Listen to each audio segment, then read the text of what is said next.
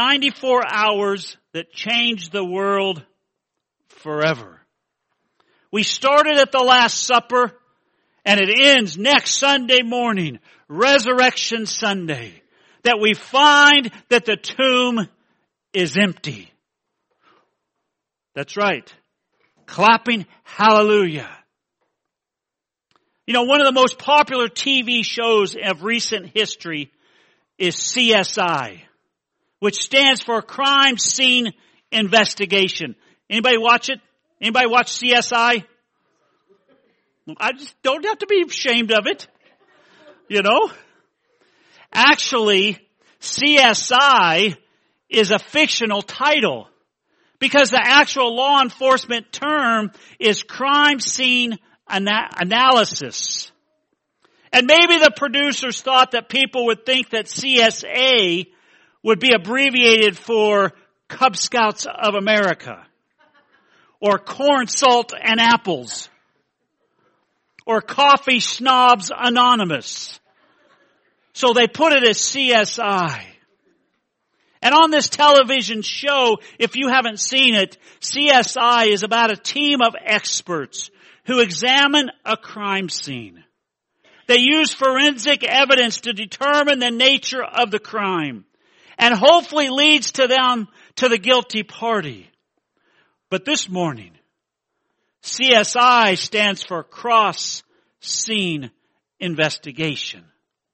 And I want us to visit the scene of the crucifixion today and look for clues about who was or is actually guilty of crucifying Jesus.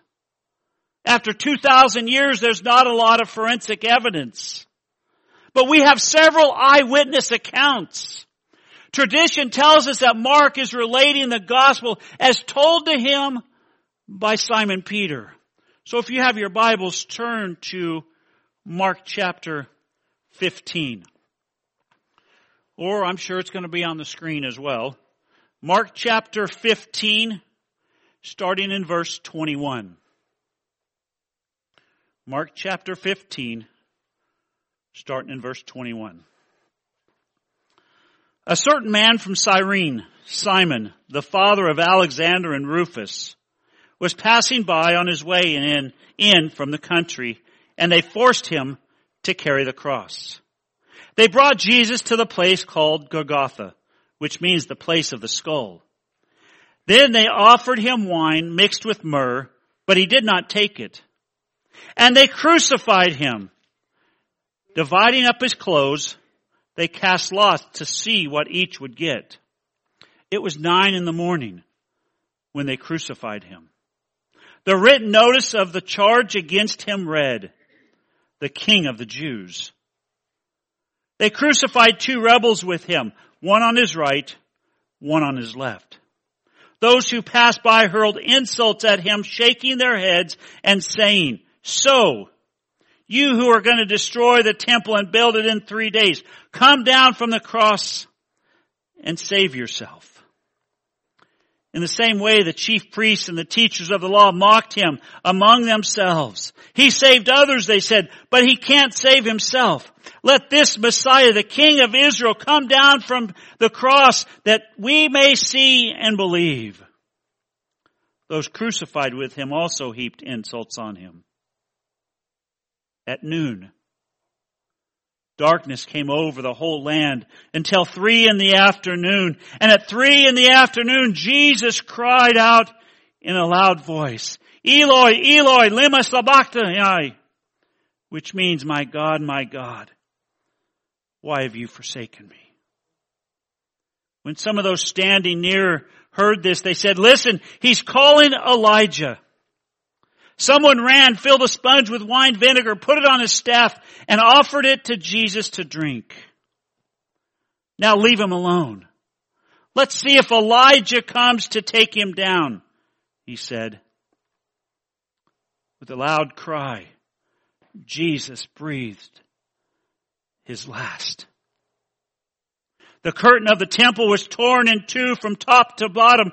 And when the centurion who stood there in front of Jesus saw how he died, he said, surely this man was the Son of God. And I know you're probably thinking, Pastor, you're a week early for all of this. But we got to remember too that we are in the beginning of Holy Week. And this is what's going to take place. Before we look at Jesus' death scene, let's visit another death scene. The state was Illinois. The city was Chicago. The year was 1910. Mr. and Mrs. Clarence Hiller were asleep in bed when they heard a noise. And Mr. Hiller got up to investigate and encountered an armed robber in their home.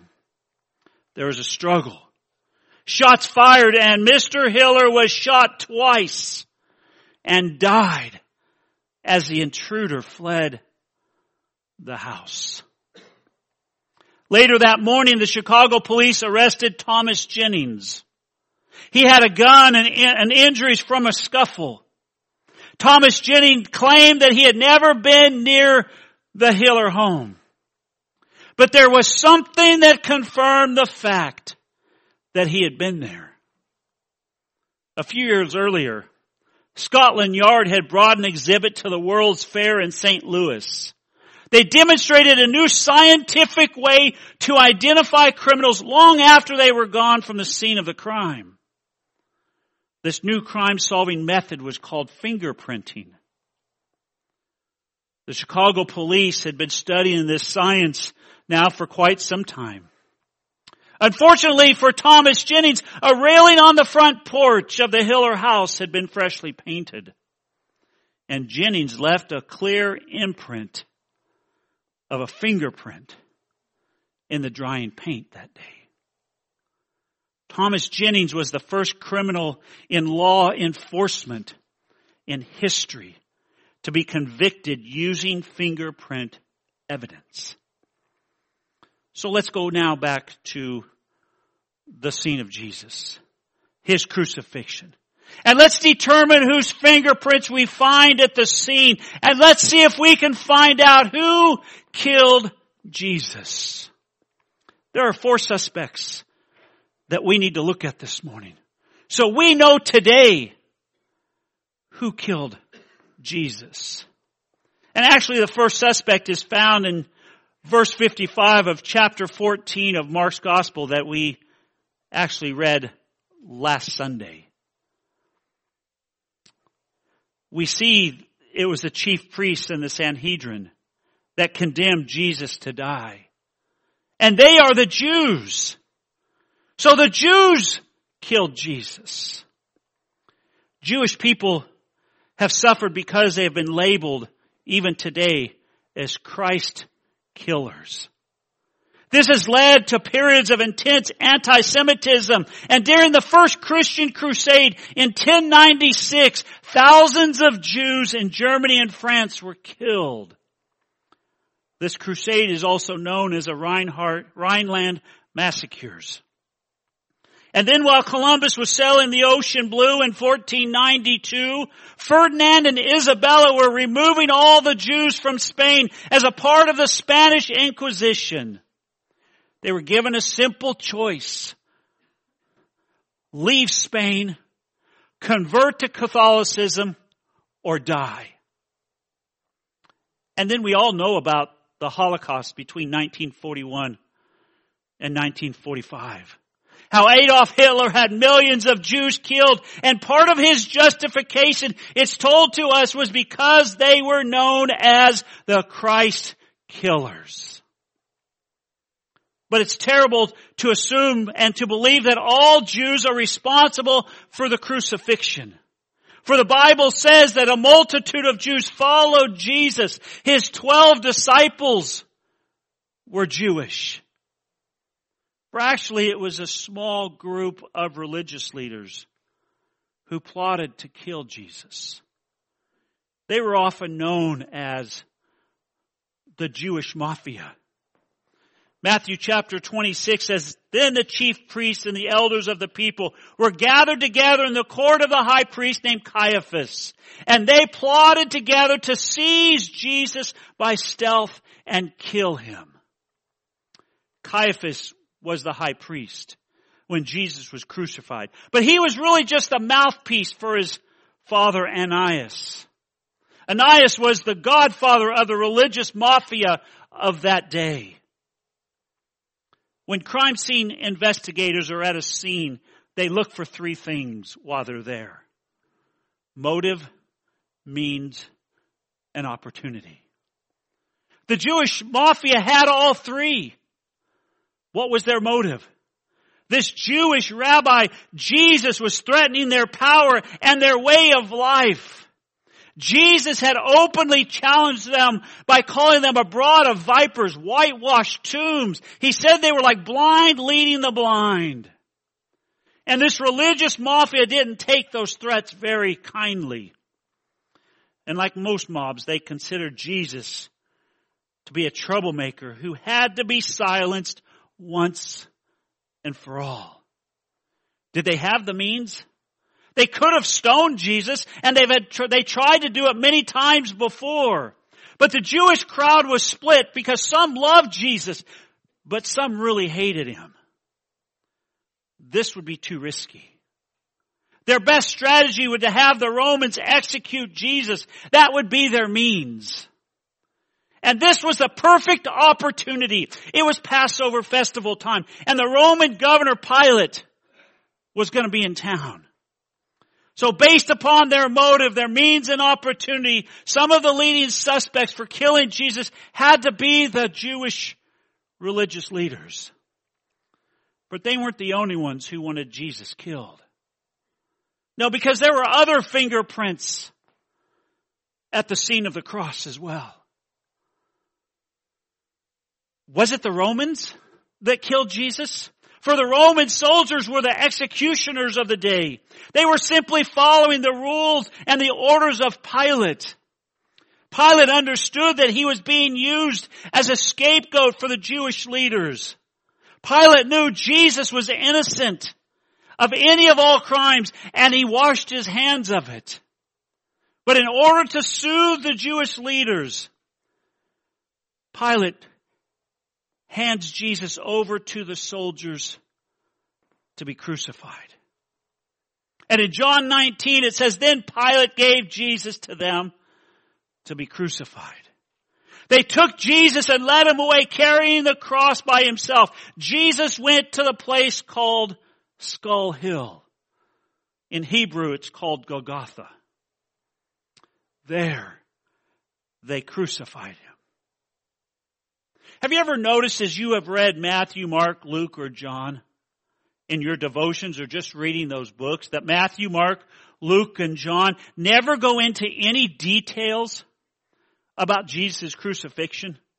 All four of them simply say they crucified him.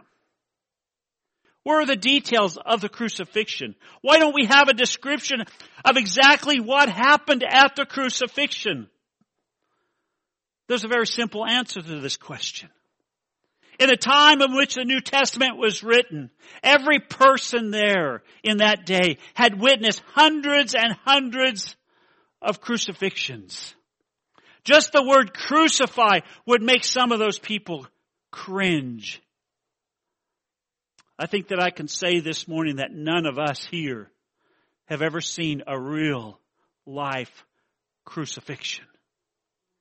We have no frame of reference. We don't really even get the agony of the crucifixion because the Bible doesn't describe it. It merely states it. We don't get our information about crucifixion from the Bible. We get it from all the historians that are there. 3 centuries before Jesus' crucifixion, we know that Alexander the Great had 2,000 citizens of the city of Tyre crucified after he conquered the city. Crucifixions would usually be done by hanging a person on trees instead of crosses. Crucifixion was and is still today the most brutal kind of execution possible.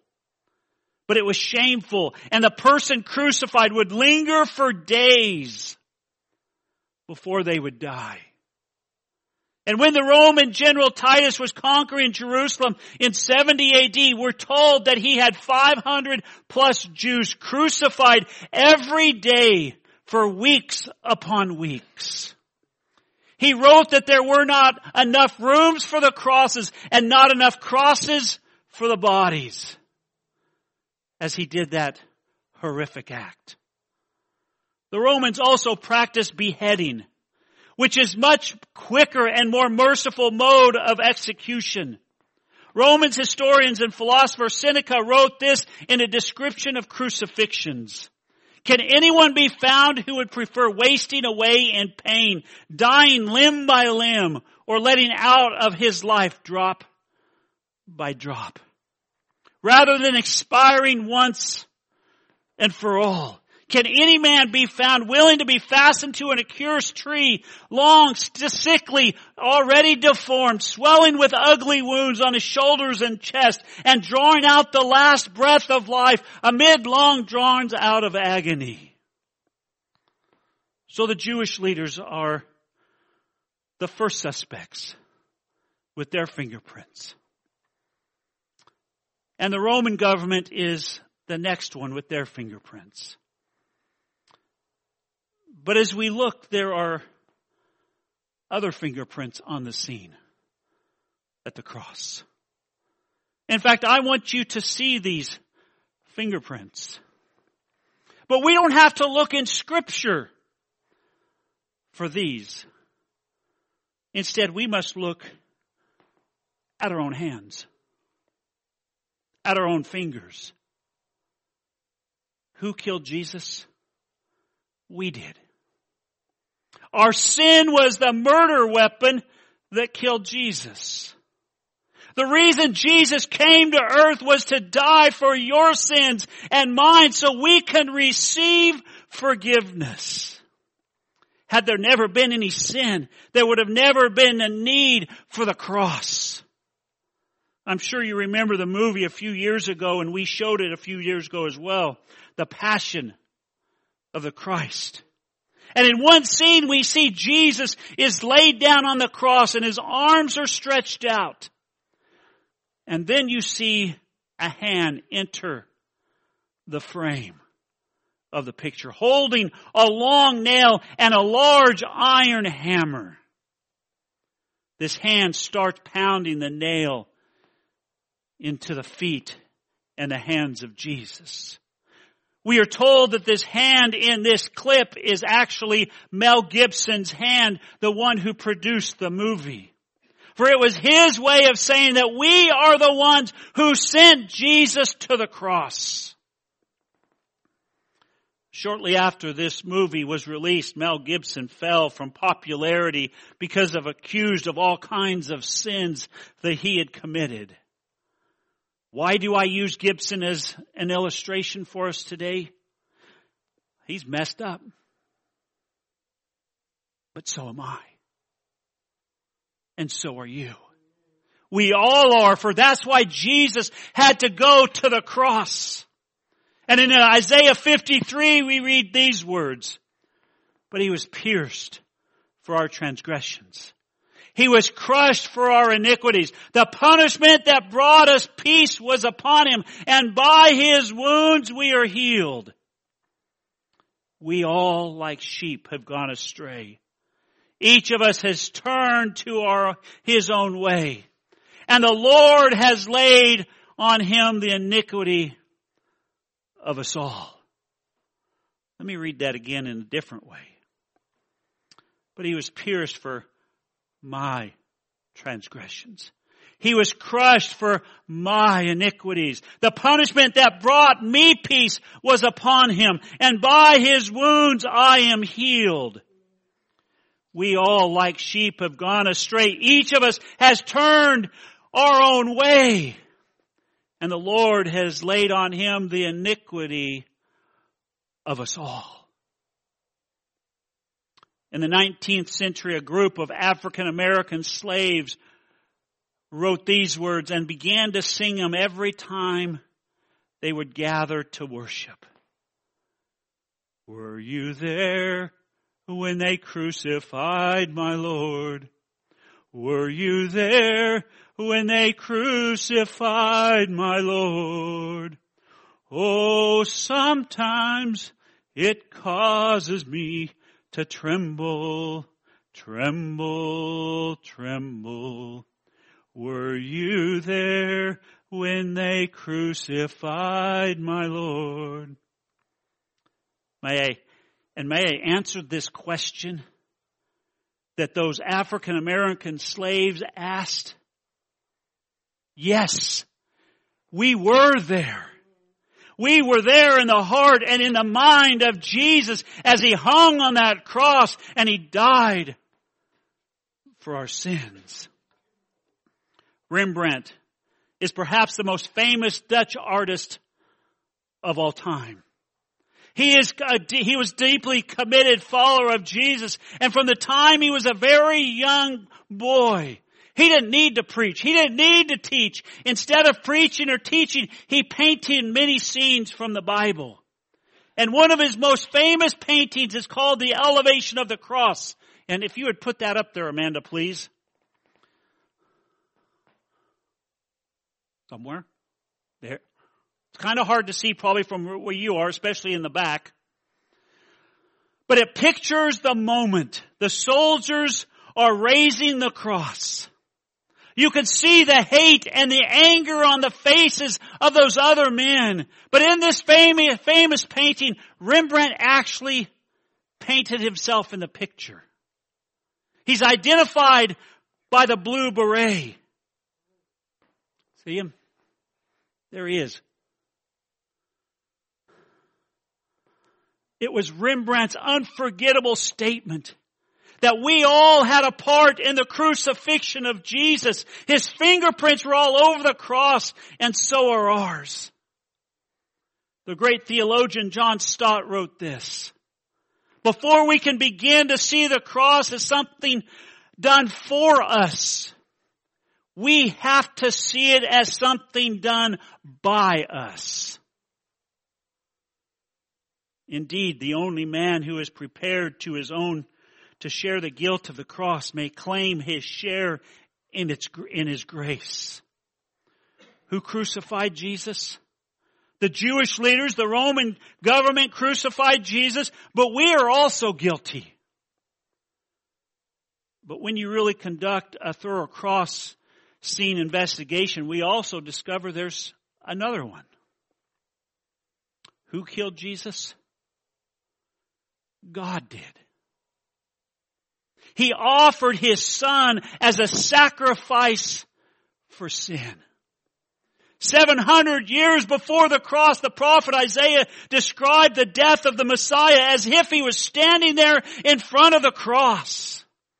The Jews were looking for a military Messiah to deliver them from the Roman rule. But if they had read their own scriptures, they would have seen the Messiah would be a suffering servant.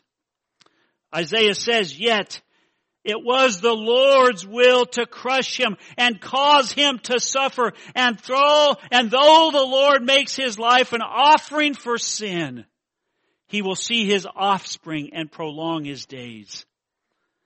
Maybe you're asking, Pastor, why? Why would God send His Son to die for such ungrateful people like us? There's one simple answer. Love. We've heard of crimes of passion as we read all the magazines or see it on Facebook or on television. But the cross was a place of passion. But it wasn't for our passion. It was the loving passion of God who loved each and every one of us enough to send His Son to die for us. John 3 says, for God so loved the world that He gave His one and only Son. For God did not send His Son into the world to condemn the world, but to save the world through Him. Who killed Jesus? The Jewish leaders did. The Roman government did. You and I did, and God did. But when it comes to CSI, the cross scene investigation, just like on the television show. We have to simply close the case now. Just like on the show, at the end of the show, the case has always been closed. Because when it comes down to it, when someone asks us, who killed Jesus? Actually, it's a moot point. Because he's not dead. He's alive today. There can't be a murder trial if their supposed murder victim is alive. Peter understood this, and in Acts chapter 2, Peter said, on the day of Pentecost, he spoke these words to the people of Jerusalem. This man was handed over to you by God's set purpose and foreknowledge. And you, with the help of wicked men, put him to death by nailing him on the cross. But God raised him from the dead, freeing him from the agony of death, because it was impossible for death to keep its hold on him. Who killed Jesus? The investigation is closed. Because there was never a body available for an autopsy. Autopsy. You know what that word is. Thank you. Many people will be singing next Sunday, and I believe we will too, Robert Lowry's favorite song. Lo, in the grave he lay, Jesus, my Savior. Waiting the coming day, Jesus, my Lord. Up from the grave he arose. With a mighty triumph o'er his foes, he arose a victor from the dark domain, and he lives forever with his saints to reign. He arose. He arose. Hallelujah. Christ arose. Maybe you're here this morning and you don't understand what's going on with all the Easter stuff going on that we see around us. It's the old rugged cross. It's the cross that makes the difference. It's the empty tomb that makes the difference for us. And it can make the difference for each one of us this morning. Whatever we have going on in our lives, we all need more of Jesus. We all need more of Jesus in our lives. And my prayer is that we would be so filled, that it would be overflowing. Candy's back from her 3-month hiatus from Pennsylvania, taking care of some family business. And I saw her this morning. I ran out and I hugged Candy. I said, I'm so glad you're here. She said, you know, there's nobody else like you.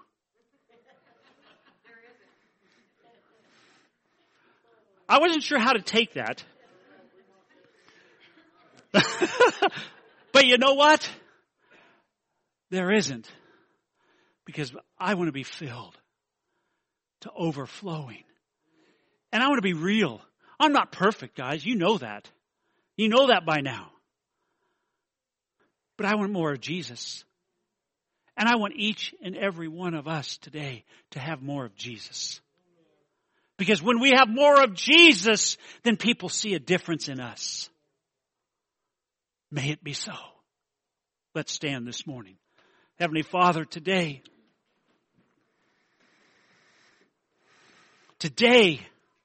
is a great day because we are in your house. We are worshiping and praising and giving you thanks, and we just adore you today, Father, for what you have done.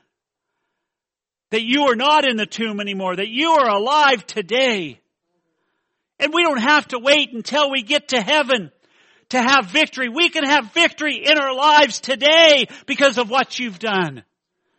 And so, Father, I ask today that starting today, we would live in victory in every area of our lives as we surrender them to you, starting with our heart, our minds, and everything that you have given us. We would turn it back over to you and surrender to you. For you are the only one that can make us whole and complete. Father, forgive us for being our handprints, our fingerprints, at the scene. But Lord, I thank you that they were there because you needed to die so we could live, that we could be made whole. Oh, how we praise you today. Blessed is he who comes in the name of the Lord, Jesus, King of kings and Lord of lords. Father, I ask now that you would put a blessing upon your people. Wherever they go, as they sit, as they stand, as they lie down, would you bless them abundantly? And may we be a blessing to someone today, this week. In the strong name of Jesus we pray. And everybody said, Amen.